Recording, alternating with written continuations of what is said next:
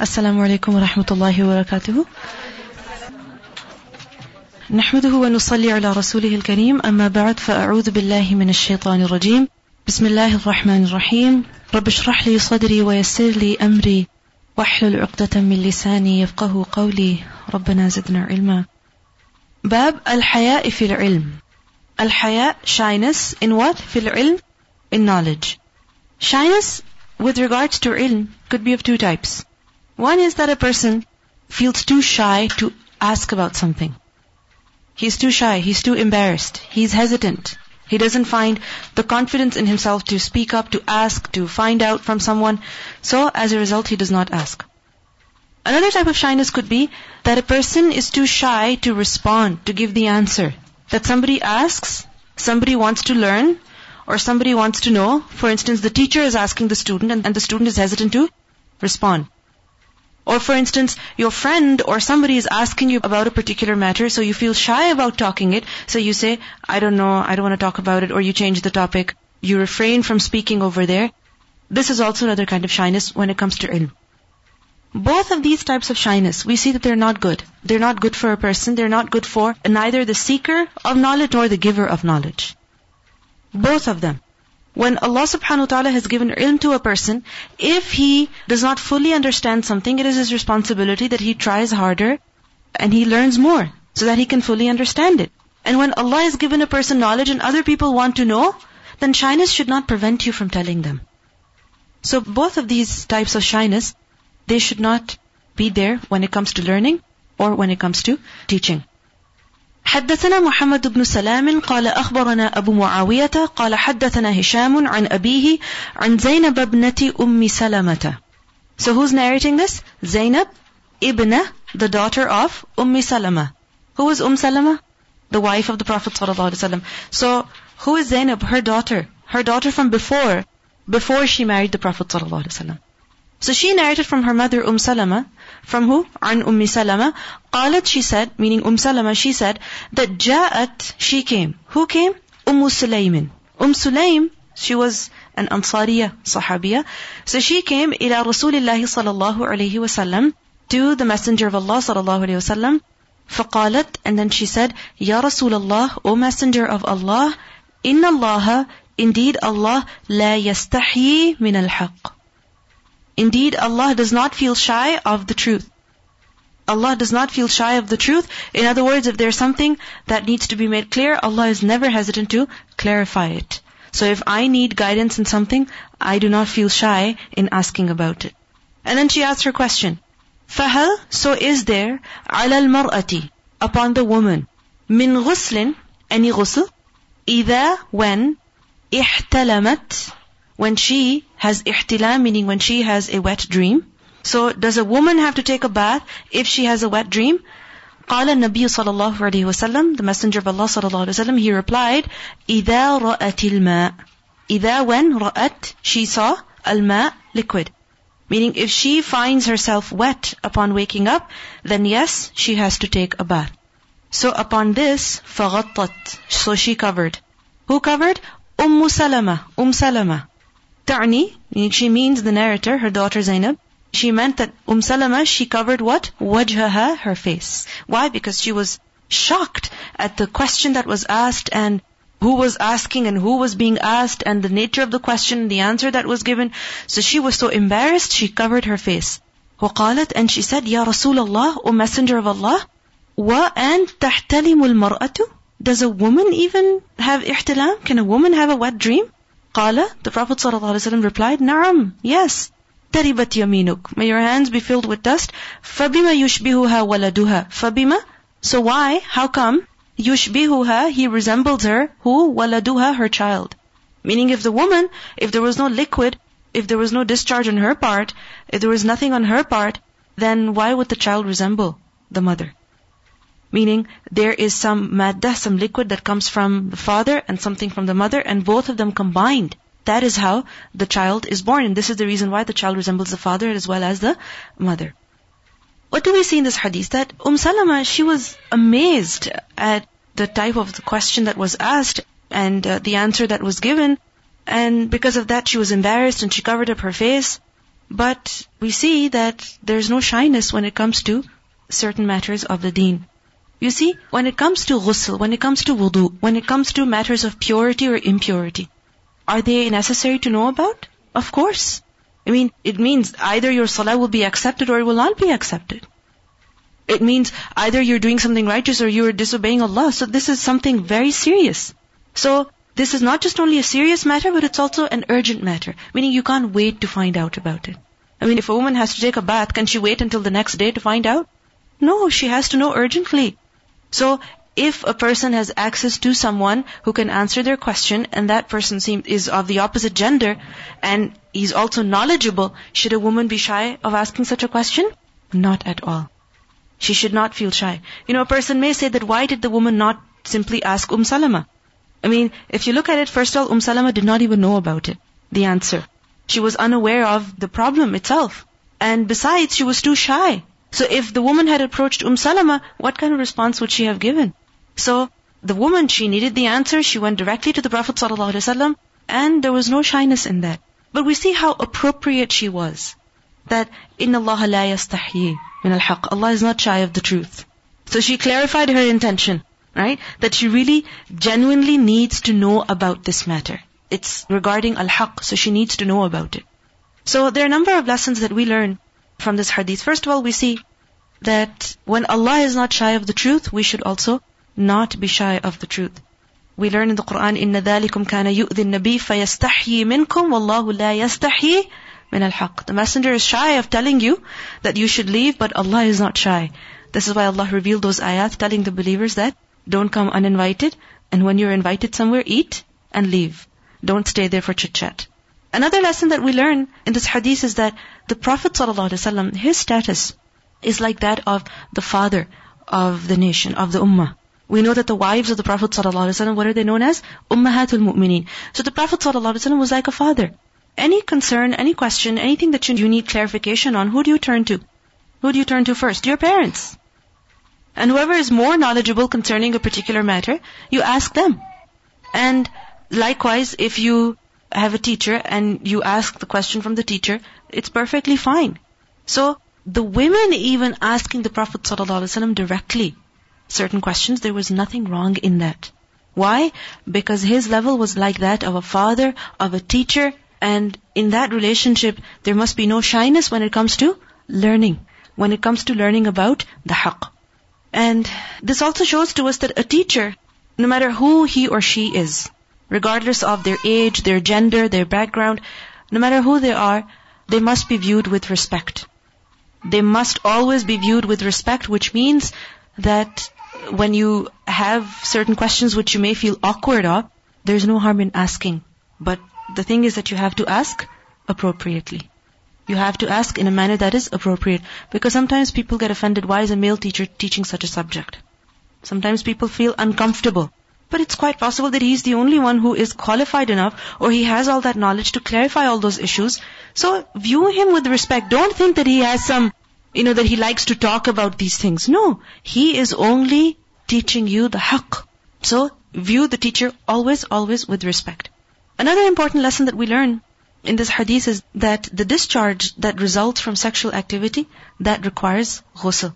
And because we see that the woman, she had the wet dream, and as a result, she would be wet. The Prophet ﷺ said, if she is wet, if she finds herself wet, then she should take a bath.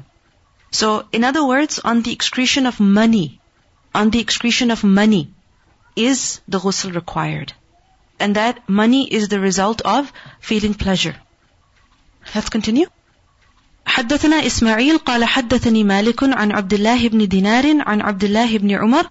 So Abdullah ibn Umar, he narrated that أن رسول الله صلى الله عليه وسلم, that the Messenger of Allah صلى الله عليه وسلم, قال, he said, إن indeed, min from الشجر, the trees. Indeed, among the trees is what? شجرة, a tree. So in other words, there is a type of a tree which is such that لا يسقط, it does not fall.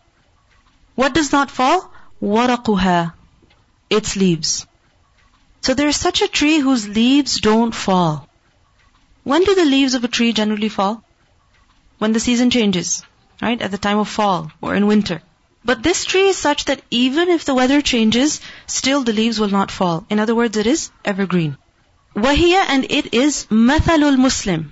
It is like the Muslim, meaning it resembles the Muslim. حَدِّثُونِي, tell me, مَا هِيَ, what is it? So the Prophet ﷺ asked the Sahaba that, you tell me, what tree is that?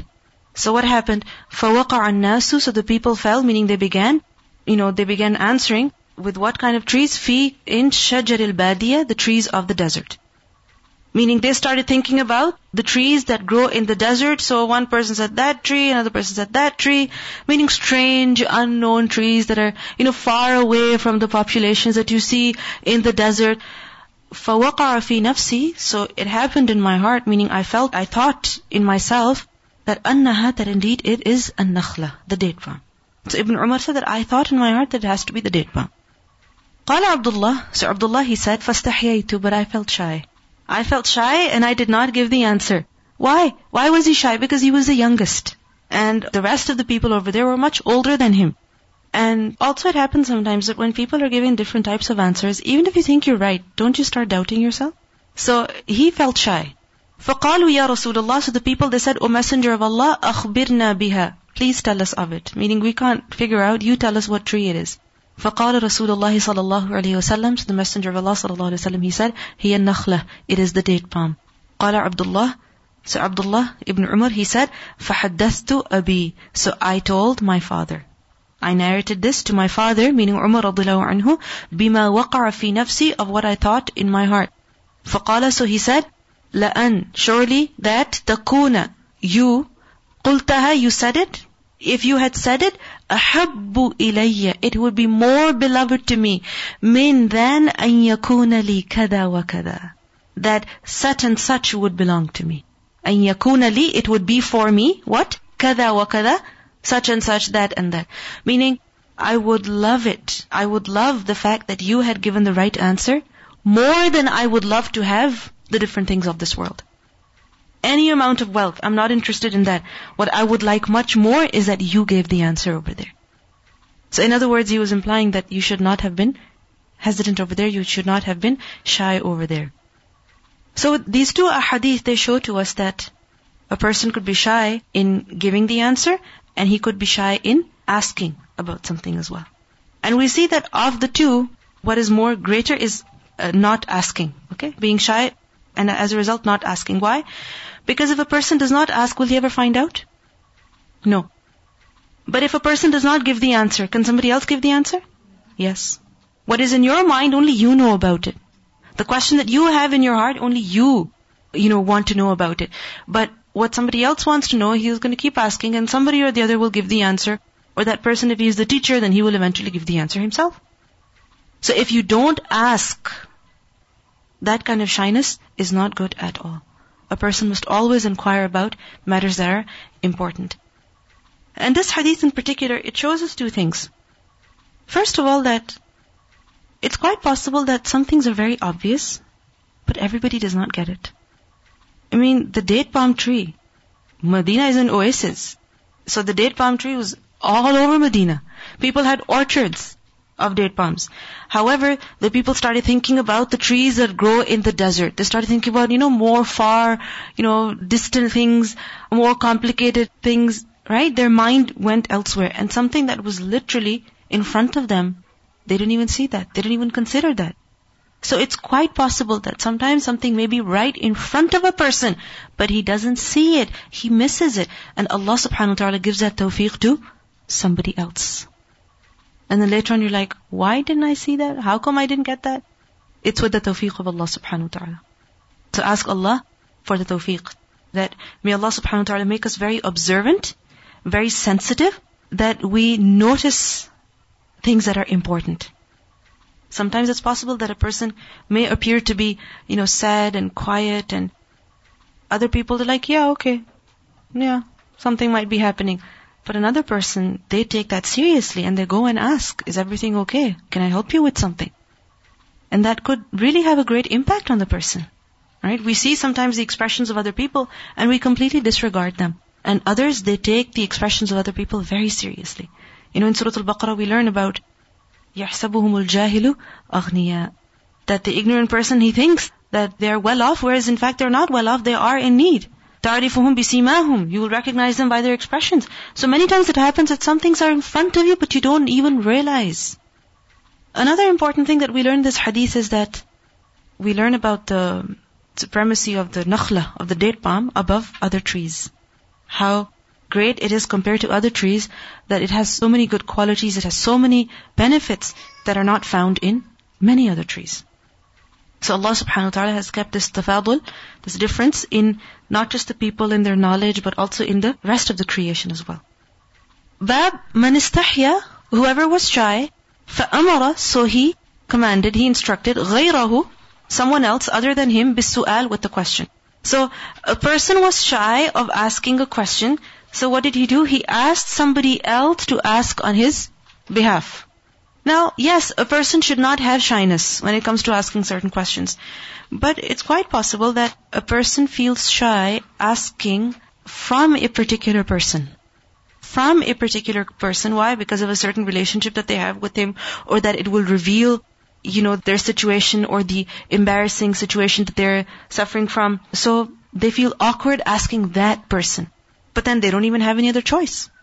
They can't even ask somebody else. Okay, so for instance, you want to ask something from your mother, but you feel shy. If I ask my mother, what will she think about me? What will she say about me? But at the same time, you think that only she can answer that question. So what do? You have somebody else ask. So, in other words, get the answer, however it is possible for you. But get the answer. Similarly, it happens sometimes that if a person asks a question, then it reveals who he is or his position. He feels shy. Likewise, for instance, if there's a male teacher, then a woman feels shy asking about a particular question because it's possible that he knows her, right? So she feels hesitant at that point. So what should she do? She needs the answer. So she should adopt some other way in asking the question. Then alhamdulillah, these days it is not difficult to ask questions anonymously. Really. Make a fake email account and just send a question. That's all you have to do. It's not that difficult at all. Likewise, you could send a question in writing. And the teacher, they can just read the question and give the answer. So in other words, whatever it takes, ask. Whatever method you can adopt, ask. But please, please, please get the answer. Because it's important. حدثنا مسدد قال حدثنا عبد الله بن داود عن الأعمش عن منذر الثوري عن محمد بن الحنفية عن علي. So Ali رضي الله عنه, he said, he said, كنت, I was, رجلا, a man, مذاء. Madha from madhi, meaning the one who has a lot of madhi. What is madhi? Discharge. So I used to have excessive discharge. فَأَمَرْتُ, so I commanded, I asked Al-Miqdad, one of the companions, and that يَسْأَلَ النَّبِيَّ صَلَى اللَّهُ عَلَيْهِ وَسَلَّمَ, that he should ask the Prophet sallallahu alaihi wasallam. فَسَأَلَهُ, so he asked him on my behalf. فَقَالَ, and then the Prophet sallallahu alaihi wasallam said, فِيهِ الْوُضُوء, with regards to that, what does he have to do? Only wudu and not ghusl. In Sunan Abi Dawud, another version of the same hadith, we learned that Ali radhiyallahu anhu said that because of that madhi, he would bathe, he would take a ghusl every time. And he was taking a bath excessively to the point that it was affecting him physically. Imagine, it was very exhausting, very tiring for him. So he was in a lot of hardship, and he wanted to know that if ghusl was necessary or if wudu would suffice. But he was shy of asking the Prophet ﷺ. Why do you think he would be shy? Asking about this question. Because he was his son-in-law. He was the husband of his daughter. It's a sensitive relationship. And obviously a man would want that his father-in-law would, should always consider him as a good person. So he felt hesitant, he felt shy. And it also reveals, in a way, an aib of a person. It's not something that, people talk about openly. It's a very private matter. So he did not want to reveal that. So this is why he asked Miqdad to ask the question on his behalf. The answer that the Prophet ﷺ gave, that you only have to do wudu, no ghusl is required. Now, here we learn about madhi, and in the hadith that we learned before, the hadith of Salama, we learned about money. Remember that there are 3 types of discharge. I'm sure you've studied this, but it's perhaps been a while, and some of you may be new to this. So it's important to know about this because it's a matter of ghusl, wudu, or no wudu. Okay? So this is something that is very important for us. So even if you know about this, just take this as a review. So there are 3 types of discharge that a man and woman may emit from their private parts, and the rulings concerning each one of them is different. The first type of discharge is money. Okay? Mani. And mani has many characteristics. One of them is that it is thin. It's like a thin liquid. And it's also yellow. And the Prophet ﷺ said that the water of the man is thick and white, and the water of the woman is thin and yellow. Secondly, this mani, this discharge also has a smell to it. It also has a smell to it. And thirdly, this discharge, it comes out of the body as a result of pleasure, as a result of sexual pleasure. And upon its excretion, the desire ceases immediately. In other words, it is the result of an orgasm, and after that, it does not continue. Mani is tahir, it is clean, and what's the evidence of that? That Aisha radiallahu anha, she says that she would scrape it off of the clothes of the Prophet sallallahu alaihi wasallam, and the stain would still be there. So it shows that it's not necessary to wash it off. If it's on the bed or on the clothes of a person, then the clothes or the bed, the sheets, they do not become unclean. No, it is tahir. It is not essential even to wash it off from one's clothes. However, a person has to do ghusl upon its excretion. Once it's emitted, ghusl becomes wajib. In other words, a person is in the state of janaba. He has to take the ghusl to become clean. And this may happen when a person is awake. This may happen even at the time of, when a person is asleep. It could be the result of intercourse. It could be the result of a dream. It could be the result of sexual activity. The main thing is that it is the result of pleasure. It is the result of sexual enjoyment, and after that, the pleasure ceases. The second type of discharge is madhi, which is mentioned in this hadith. And madhi, it is white and thin, and it is emitted when feeling desire. Okay, it is emitted when feeling desire.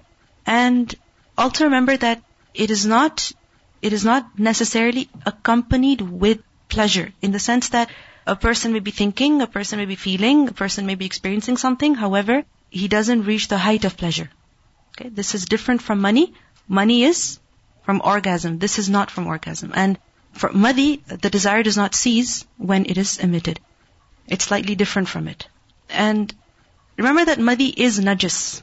Mani is not najis, but madhi is. And it must be washed off if it gets onto the body.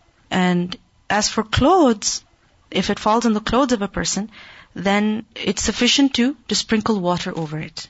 Meaning it's not necessary that a person has to wash the clothes, but he may just sprinkle water over it. And the emission of madhi also nullifies wudu, but it does not require a ghusl. So if you see over here, Ali radiallahu anhu, what was he told? Just to do wudu. No ghusl was required of him. No ghusl was required, but he did have to do wudu. And also remember that even if a person has a lot of madhi, meaning person feels that, that their desires, they do, rise up every now and then, and they do feel something coming out. So even if it happens a lot, still a person has to do wudu. Because look at the word, madha. What does madha mean? Excessively, a lot. So even if it happens a lot, then still a person has to do wudu. And it's not necessary that this is a result of some illness. No. Nor is it something wrong. It's something natural. It may happen to a person. And a person should be aware as to what he should do with it. And also remember that the ruling of madhi is between mani and urine. The ruling of madhi is between mani and urine. With regards to urine, what do we learn? That if it falls on the clothes, what do you have to do? You have to wash. And if it's on the body, again you have to wash. Correct? But mani, what do we learn about it? That you don't have to wash the clothes, but you do have to wash the body. And we see that when it comes to madhi, body you have to wash, but the clothes you can just sprinkle water over it. So it's somewhere between mani and urine. The third type of discharge is the regular, or the discharge that comes from the uterus. It's only specific to women, and a woman may not even notice it. And women vary with regards to its amount. Some women, they have it a lot. Some women, they hardly have it. But remember that it is tahir. In other words, the difference between madhi and the discharge that women have is that madhi is as a result of, some feelings. Okay? But this other discharge that women have, a woman has no control over it. It doesn't result from feelings. No. It doesn't result from anything. It's just natural. Okay? It happens. And it is tahir, which means that the clothes don't need to be washed off. a woman does not have to wash herself, and she does not have to do wudu or ghusl. The one that flows without any pleasure, for that, no wudu is required, no ghusl is required, no washing is required. Mani and madhi are both for men and women. I mean, both have it. But the third discharge, it's only for women. Bab dhikr al-ilmi. Dhikr al-ilm, mentioning ilm, talking about ilm. Wal futya, and also futya, meaning giving fatwa. Where fil masjid? In the masjid. Is it okay to talk about knowledge, something beneficial, to give fatwa, to ask fatwa, to give fatwa in the masjid? Yes, it is perfectly fine. A person may ask a question, and a person may also give the answer. A person may have a knowledgeable discussion as well in the masjid. The thing is that it is only natural that when people are together, they will talk with one another. Isn't it so? It's only natural that people will converse. Many times you see that in the masjid, people are praying together, and as soon as the salah is done, everybody starts talking to one another. Right? And it's interesting, the kind of things that people talk about. You don't want to listen to them, but you're sitting right next to them, we're sitting in front of them or behind them, and people talk about all sorts of things. You know, when they see their friends, or when they see their, old friends that they haven't met since quite some time. So people talk about all sorts of things in the masjid. It's only natural to do that.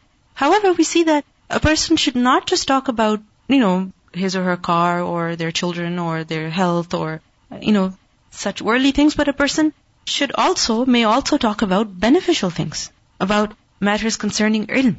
Because the masjid is a place of what? Worship. And it's a place of recitation of the Quran, it's a place for, remembering Allah subhanahu wa ta'ala. So, at the place where you're praying, whatever you talk about should also be useful, beneficial, so that whatever you're talking about, others don't get distracted by it. Just recently I was praying in the masjid, and after my salah I was sitting and doing my dhikr, and these women, they were talking about their doctors, and where one doctor is, where the other doctor is. And as much as I was trying not to pay attention to their conversation, constantly my mind kept going there. So it distracted me. I felt as though I was eavesdropping. I felt uncomfortable listening to that conversation because it seemed somewhat private. I mean, you don't discuss about your health issues and your doctors and your due dates, in public. So whenever we talk in the masjid, make sure that you talk about important things, necessary things in a careful manner. And we see over here, dhikr al-ilm, wal-futya, ilm, fatwa, discussing relevant things, important things, so that even if somebody does listen to you, they learn something interesting. They learn something beneficial. Not hearsay, not things that people are, passing around rumors. No, important, necessary things. And the question may be asked in a manner that only the one who is being questioned hears, and also other people may hear. So in other words, the question may be asked in a very low voice, and it may also be asked in a loud voice. It may be asked in a private conversation, and it may be asked in a group of people as well. There's no harm in that, as long as other people are not disturbed. We should always be considerate of other people if they're, praying salah, reciting the Quran, or talking to one another. So we should not do anything that would cause them to be disturbed. And it's only normal that when this will happen, voices will be raised. So this is the main issue. Can you raise your voice in the masjid for the purpose of ilm, for the purpose of asking fatwa, for the purpose of giving the answer to a fatwa? Yes. Voices may be raised for that purpose. It doesn't mean that people start yelling at each other. No. But a person may raise his voice or her voice for this purpose. Because some scholars, they said that it is not allowed to raise your voice in the masjid. Because whenever something like this happened, it was discouraged at the time of the Prophet ﷺ, at the time of the companions. So you can't ask, fatwas and such things in the masjid. But Imam Bukhari is proving that no, this is perfectly fine. Because masajid are places of worship, and they're also places for ta'lim. حدثني قتيبة بن سعيد قال حدثنا الليث بن سعد قال حدثنا نافع مولى عبد الله بن عمر ابن الخطاب عن عبد الله بن عمر أن رجلا, that indeed a man, قام, he stood. Where did he stand? في المسجد, in the masjid. فقال, and then he said, يا رسول الله, O Messenger of Allah صلى الله عليه وسلم, من أين? Min, from, aina, where, meaning at which place, at what point, ta'muruna, do you instruct us, do you command us, an that nuhilla, we do tahleel, ihlal. And what does that mean? To enter the state of ihram. So at which point, at which place should we wear our ihram? And basically, ihlal is raf'u as-sawt bit-talbiyah, to raise one's voice with the talbiyah.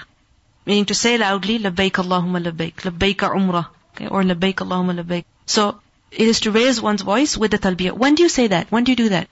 At the time when you put on your ihram. Isn't it so? When you put on your ihram, at that time you say out loudly the talbiyah. And this is why it's called, because remember halala, what does it mean? To raise one's voice. That when a child is born and he cries, that also is called halala. Okay, and from this is the word hilal, the crescent. Why? Because when the people sight the crescent, that means the beginning of the new month. So as a result, they would raise their voices. So likewise, when a person puts on the ihram, he raises his voice with the talbiyah. So the man asked, where do you instruct us that we should put on the ihram? At which place? فَقَالَ رَسُولُ اللَّهِ, so the Messenger of Allah sallallahu alaihi wasallam, he responded that يُهِلُّ أَهْلُ الْمَدِينَةِ, the people of Medina, they should put on their ihram. Where? Min Dhul Hulayfa. So at Dhul Hulayfa, when they reach there, the people of Medina should put on their ihram. Has anyone done that? At Dhul Hulayfa?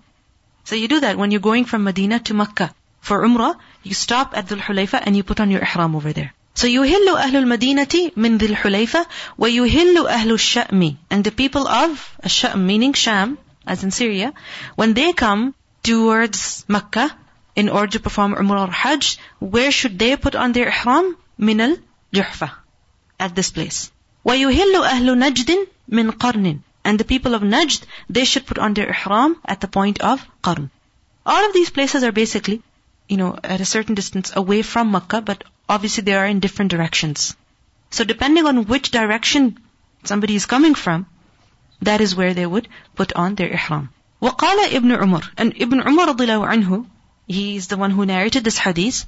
So after narrating this hadith, he also added that وَيَزْعُمُونَ, and they say, who? Some other companions, they say that أَنَّ رَسُولَ اللَّهِ صَلَى اللَّهُ عَلَيْهِ وَسَلَّمَ قَالَ, that the Messenger of Allah sallallahu alaihi wasallam, he also said at this point that وَيُهِلُّ أَهْلُ الْيَمَنِ مِنْ يَلَمْلَمْ, that the people of Yemen, when they come for Umrah, they should put on their ihram at the point of Yalamlam. Okay, Yalamlam is a name of a place. وَكَانَ ابْنُ عُمَرْ يَقُولُ, and Ibn Umar, he used to say, لَمْ أَفْقَهْ هَذِهِ مِنْ رَسُولِ اللَّهِ صَلَى اللَّهُ عَلَيْهِ وَسَلَّمَ, I did not understand this from the Messenger of Allah sallallahu alaihi wasallam, meaning I did not learn this from him. So because I did not learn this from him, this is why I'm not going to narrate it to you as the hadith of the Prophet sallallahu alaihi wasallam. Okay? As a command, as an instruction that is coming from him. Because I did not learn this directly from him.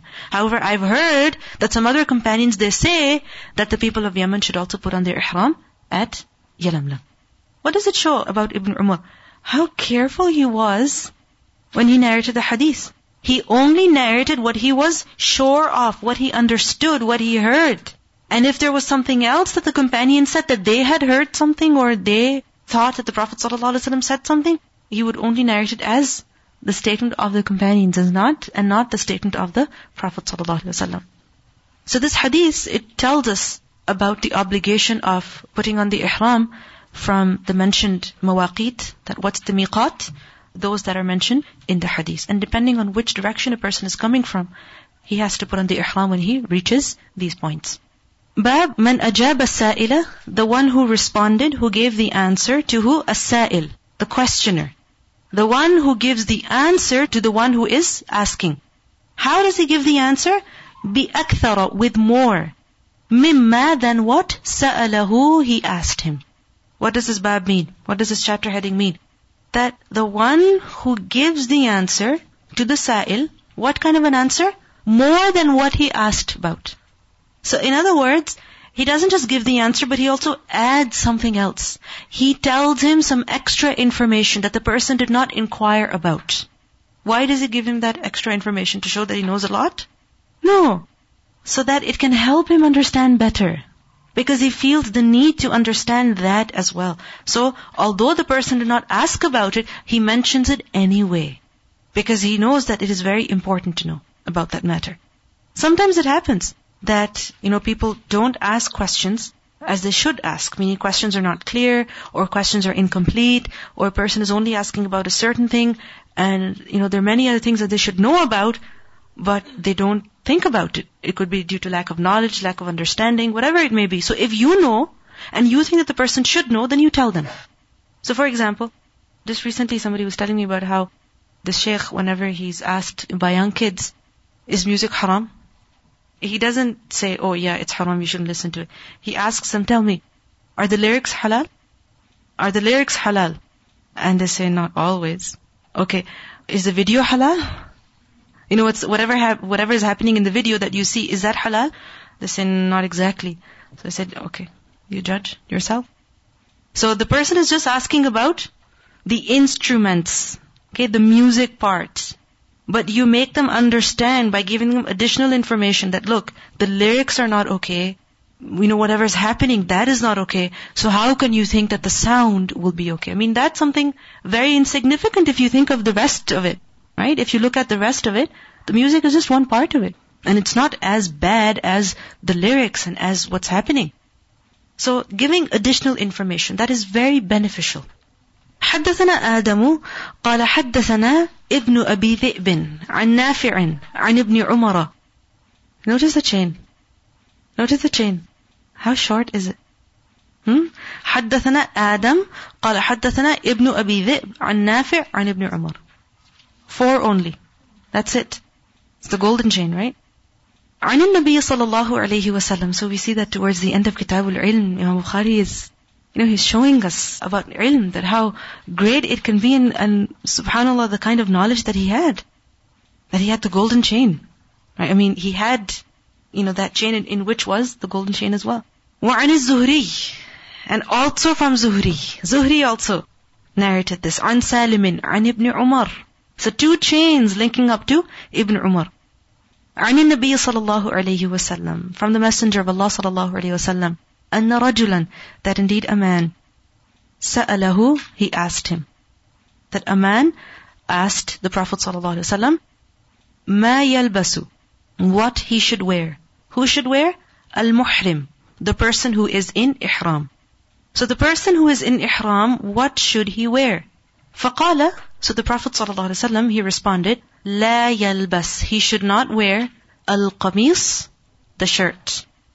ولا العمامة, and nor the imamah.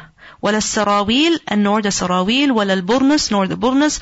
ولا, and nor ثوبا, a garment. مسه, it has touched it. What has touched it? الورس, wars has touched it. أو الزعفران, or za'faran. So, nor a garment that has been colored or touched by wars or za'faran. فإن لم يجد, so if he does not find النعلين, 2 sandals, فليلبس, then he should wear الخفين, 2 socks. وَلْيَقْطَعْهُمَا, and he should cut them too, حتى, until يكونا, both the socks are تحت الكعبين, under the ankles. The man just asked the Prophet ﷺ, what should the muhrim wear? What clothes should he wear? So the Prophet ﷺ, he didn't tell him, okay, just wear 2 pieces of cloth that are plain. No. He told him, he should not wear this and this and this and this. And with regards to the feet, you have to wear this. And if you cannot find this, then do this instead. So he gave him a very, very detailed answer, so that the person does not have any confusion left at all. He told him that a person in ihram may not wear a qamis. What is a qamis? Qamis is libasul badan. It's the garment that a person wears on his body. It could be covering part of the body or the entire body. So for example, it could be a shirt that comes up to the hip or lower, or it could be such that it comes up to the feet. Okay? Comes down to the feet, or a little above that. Okay? Especially for the men. So, what is qamis? The shirt or the dress. Libasul badan. Secondly, a person may not wear imamah. What is imamah? The turban. Libasul ra's. What is worn on the head. And this shows that men may not cover their heads with anything. Obviously, a woman has to cover her head, not with an imamah, but obviously it's understood. Thirdly, sarawil. No sarawil as well in ihram. What are sarawil? Trousers. What is worn? Asfal badan, meaning on the lower part of the body. So, pants or trousers, even that cannot be worn. And also, burnus. Burnus cannot be worn either. What is a burnus? Burnus is a hood. What is it? A hood. It's basically a long, loose cloak that has a hood attached to it. And it's worn by the people of Maghrib. What is Maghrib? Morocco. So the people of Morocco, they used to wear this, and we see this today as well. That the kind of, the jilbab, or for the women, or even the men, the kandura that they wear, it has a hood attached to it. So a person cannot even wear such a cloak that has a hood on it, so he covers his head with that. Nor should a person wear a garment that has been touched by wars or za'faran. What is wars? Wars is a plant that was used to make a yellow dye. It's a plant that was used to make a yellow dye, and za'faran, it's known for its lovely color and also its beautiful fragrance. So, in other words, the garment should not be colored, nor should it be perfumed. It should not be colored, and this is about the men. Okay, don't think it's about you. So it should not be colored, and it should not be perfumed either. So this shows that before putting the ihram on, they cannot put bukhur or oud or, such things on the ihram to make it smell nice. No, you can't do that. And he said that on the feet, what should a person wear? Na'alayn. Have we read this word before? فَخْلَعْ نَعْلَيْكَ. Remove your na'alayk, your sandals. Na'alayn are sandals which are such that, meaning the foot is bare. Basically you have, something beneath your foot, okay, to protect the feet from below. And on top you only have a strap just to keep the sandal together. Just to keep the sandal on your shoe. So you can say something like slippers. Okay, sandals. With, minimum part of the front, of the top of the foot or the side of the foot covered. So a person should wear sandals in ihram. And if that is not possible for a person, he cannot find it, he cannot afford it, then what should he do? He should wear socks, and obviously these are leather socks. You can't be expected to wear cotton socks when you go for ihram, because they will get dirty and you won't be able to wear them for a long time, and they would defeat the purpose of wearing shoes. So, leather socks. However, what's the condition? That you cut them. You cut them so that the ankles are bare. Okay, they have to be exposed. And this is obviously for the men. Now, we see here that the Prophet ﷺ gave a very detailed answer to the men so that there was no misunderstanding, no confusion whatsoever. And this teaches us that the answer does not have to conform to the question that is asked. It's best that, whatever a person is asking, you give that response, you give that answer. But it's not necessary that you limit your answer to the question that is asked. That you only give what the person is asking about. No. If you feel that there is a need, it is necessary, then you may add. You may add something. You may give additional information. And this you will only be able to do when you understand the question, you realize the need of the person, you read into the question that what does the person need to know. So for example, if there's, a person who is asking about, let's say, or there's a young child and they're asking about, for instance, child abuse. Okay? It tells that this is something that's bothering them. So as, for example, a teacher, you should be concerned. And you should find out. You should be careful. Likewise, if a person is asking a question concerning a health issue, then again, you should be sensitive towards the needs of the people. Okay? And this will only come with nusr, with well-wishing. The more good you want for the person, the more sensitive you will become towards their questions. Many times children, they ask questions and, their questions result from what they're thinking, what's going on in their heads. So as a parent, as an older sibling, as a teacher, as an older sister, if a child asks a question, pay attention to that. So for example, if you're teaching somebody about tajweed rules or grammar rules, and you tell them, this is fi'l madi, and they say, what's fi'l?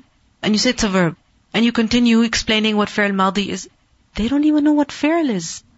And you're talking about fi'l madi, and then you're going to the different types, the different, sigha. So they don't even understand the main thing. So always understand the question, what the question means. But this does not mean that any time a person asks a question, you always give a very detailed answer. No, this was not the habit of the Prophet ﷺ. His usual habit was to keep his speech brief and to the point.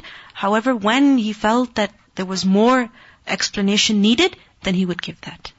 The man asked what he should wear. The Prophet ﷺ told him what he should not wear. So, in other words, anything that you can find except for this. Anything that you're able to except for this. When you are teaching, your goal is not just to make sure that whatever you have written in front of you is written in front of the student now. That they've copied all the notes. No. The point is that they should be able to understand. And for that, if there's anything extra that you need to explain, something additional, then go ahead and do that. Because otherwise you cannot achieve the purpose, the objective of teaching.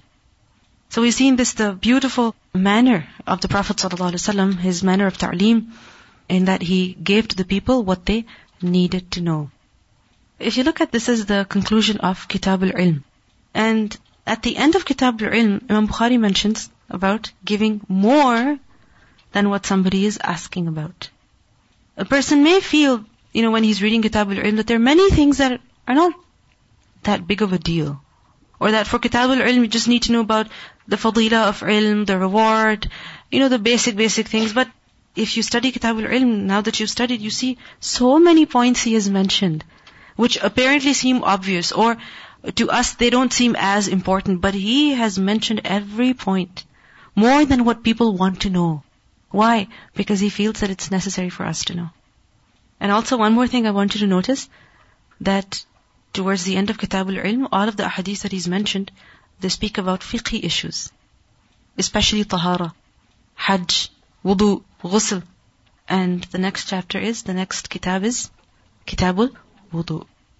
That slowly, we're being prepared to understand the more complicated matters of fiqh. That this very important manner that we see in the way of the Prophet ﷺ, that when a person asked about something, he explained everything to him in detail, more than what the person wanted to know. Every detail, not just the clothes, but also what to wear on the head and what to wear on the feet. The whole outfit he explained. Extra information he gave. Why? So that the man is completely clear about what he can wear and what he cannot wear. Likewise, when we're doing anything, even for example, a doctor, when he's prescribing a medicine, if he takes time to explain to the patient or to the parents of the patient that, this is the medicine and this is why you should have it and this is what it's about, this is what it will do and this is the next step. If a doctor gives you medicine like that, you feel much more comfortable taking it. And if you go to a doctor and they say, okay, how can I help you today? What's happening? And you just tell them what the problem is and they write a prescription and they give it to you, you're like, what just happened? You can't trust the doctor. You can't trust what they've given. You wonder if they even understood what the problem was. Right? I remember I went to 2 completely different doctors for something, and one doctor was like, so you have any questions? And I'd be like, no. The doctor would come in and go out quickly within literally less than a minute. And the other doctor, they would take like 15 minutes, half an hour sometimes, explaining everything, asking everything, making sure everything was okay, and I understood. And I remember they would give leaflets, read it, and if you have any questions, ask. And they would ask, did you read it? You have any questions about it? Do you know what this is? Are you comfortable about this? So it's a completely different experience. So even for instance, when we are at this institute and somebody comes and they, and they seem a little lost and they ask you, where's the masjid? Don't just direct them to where the masjid is. Ask them, so what brings you here today? Maybe they're here to find their child, to meet the teacher, or to, to see the bookstore or something. So with your, proactiveness, with your paying attention to them, and being interested in them, you will be able to benefit them in a much better way. There's some people who just take orders and they do it exactly as they were told, nothing else. And there are other people who are proactive from before, and whatever they are given to do, they take an extra step. They do ihsan. So what is required of us is ihsan. Some people study for the sake of the test, but other people study for the sake of studying, in order to know more, in order to increase in their knowledge. And there's a difference. A huge difference. The person who studies for the test, he forgets right after the test. And the person who studies seriously, then he retains that knowledge and he benefits from it. So it's a complete difference of attitudes. The differences of being interested and not being interested. Being selfish or being caring. Okay, inshallah we'll conclude over here. Subhanakallahumma bihamdika nashhadu an la ilaha illa anta nastaghfiruka wa natubu ilayk. Assalamu alaikum wa rahmatullahi wa barakatuh.